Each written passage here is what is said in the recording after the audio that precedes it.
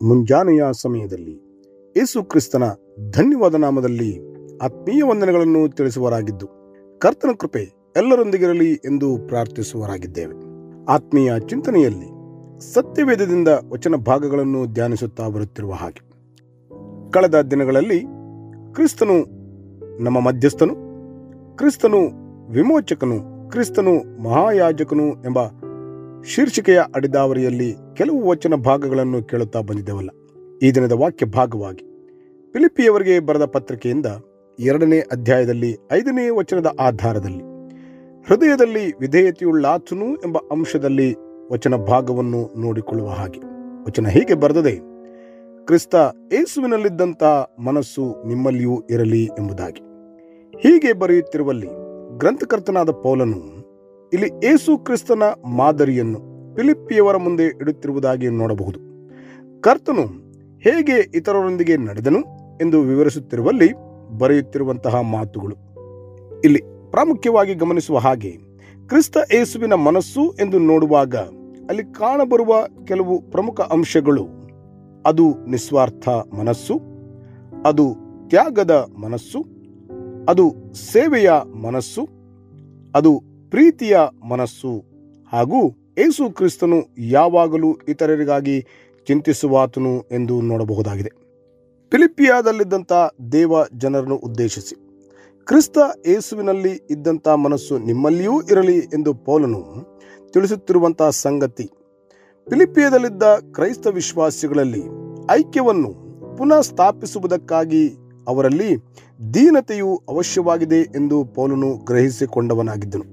ಆದುದರಿಂದ ದೀನತೆಯ ವಿಷಯದಲ್ಲಿ ತಿಳಿಸುವಂತಹ ಹಂತದಲ್ಲಿ ಉತ್ತಮ ಮಾದರಿಯನ್ನಾಗಿ ಯೇಸು ಕ್ರಿಸ್ತನನ್ನು ಗುರುತಿಸಿ ಮಾತನಾಡುತ್ತಿದ್ದಾನೆ ಪೌಲನು. ಮತ್ತಾಯನು ಬರೆದ ಸುವಾರ್ತೆ 11ನೇ ಅಧ್ಯಾಯದ 29ನೇ ವಚನದಲ್ಲಿ ಕ್ರಿಸ್ತನ ಮಾತು: ನಾನು ಸಾತ್ವಿಕನು, ದೀನ ಮನಸ್ಸುಳ್ಳವನು ಆಗಿರುವುದರಿಂದ ನನ್ನ ನೊಗವನ್ನು ನಿಮ್ಮ ಮೇಲೆ ತೆಗೆದುಕೊಂಡು ನನ್ನಲ್ಲಿ ಕಲಿತುಕೊಳ್ಳಿರಿ ಎಂಬುದಾಗಿ ಯೇಸು ಕ್ರಿಸ್ತನು ಹೇಳಿದ್ದನ್ನು ಇಲ್ಲಿ ಜ್ಞಾಪಿಸಿಕೊಳ್ಳಬಹುದು.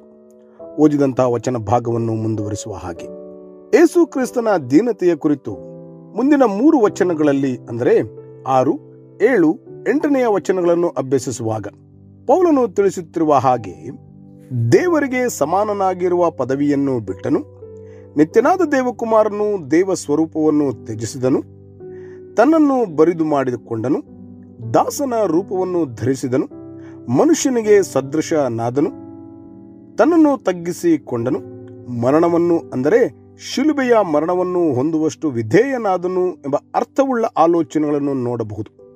ಇಲ್ಲಿ ಪೌಲನು ಕ್ರಿಸ್ತನ ದೀನತೆ ಹಾಗೂ ಪ್ರೀತಿಯ ಕುರಿತಾಗಿ ಮಾತನಾಡುತ್ತಿದ್ದಾನೆ. ಈ ರೀತಿಯ ಮನೋಭಾವನೆ ಆಲೋಚಿಸಲು ವಿಶ್ವಾಸಿ ಜೀವಿತಕ್ಕೆ ಸಾಧ್ಯವೇ?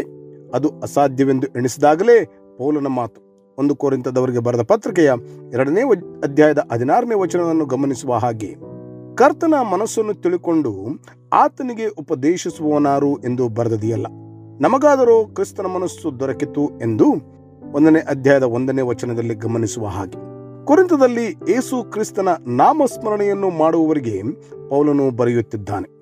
ಕ್ರಿಸ್ತನು ವಿಶ್ವಾಸಿ ಜೀವಿತದಲ್ಲಿ ಇರುವುದಾದರೆ ಅವರ ಹೃದಯಗಳಿಗೆ ಆತನು ಯಜಮಾನನಾಗುವಾಗ ಅವರ ಆಲೋಚನೆ ಮತ್ತು ಮನೋಭಾವನೆ ಕ್ರಿಸ್ತನ ಮನಸ್ಸಿನಂತೆ ಆಗಬಹುದಲ್ಲವೇ?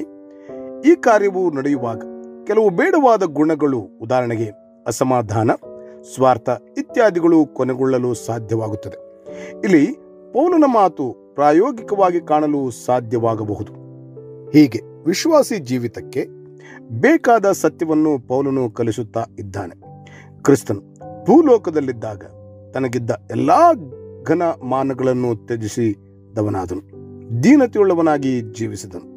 ವಿಶ್ವಾಸಿ ಜೀವಿತವೂ ಸಹ ಹೀಗೆಯೇ ಮುಂದುವರಿಯುವಲ್ಲಿ ಕರ್ತನ ಶ್ರೇಷ್ಠವಾದ ಆಲೋಚನೆ ಜೊತೆಗಿರುವುದಾಗಿರಲಿ. ಪ್ರಾರ್ಥನೆ ಮಾಡುವವರಾಗೋಣವೇ? ನಂಬಿ ಪ್ರಾರ್ಥಿಸುವ ಎಲ್ಲರನ್ನೂ ಒಳ್ಳೆಯವನಾಗಿರುವ ಕರ್ತನು ತಾನೇ ಆಶೀರ್ವದಿಸಿ ಕಾಪಾಡಿ ನಡೆಸಲಿ. ಆಮೇನ್. ಈ ಕಾರ್ಯಕ್ರಮದ ಬಗ್ಗೆ ನಿಮ್ಮ ಅಭಿಪ್ರಾಯ, ಸಲಹೆಗಳು ಹಾಗೂ ಯಾವುದೇ ಪ್ರಾರ್ಥನಾ ಮನವಿಗಳಿದ್ದಲ್ಲಿ ನಮ್ಮ ದೂರವಾಣಿ ಸಂಖ್ಯೆಗೆ ನೀವು ಕರೆ ಮಾಡಬಹುದು.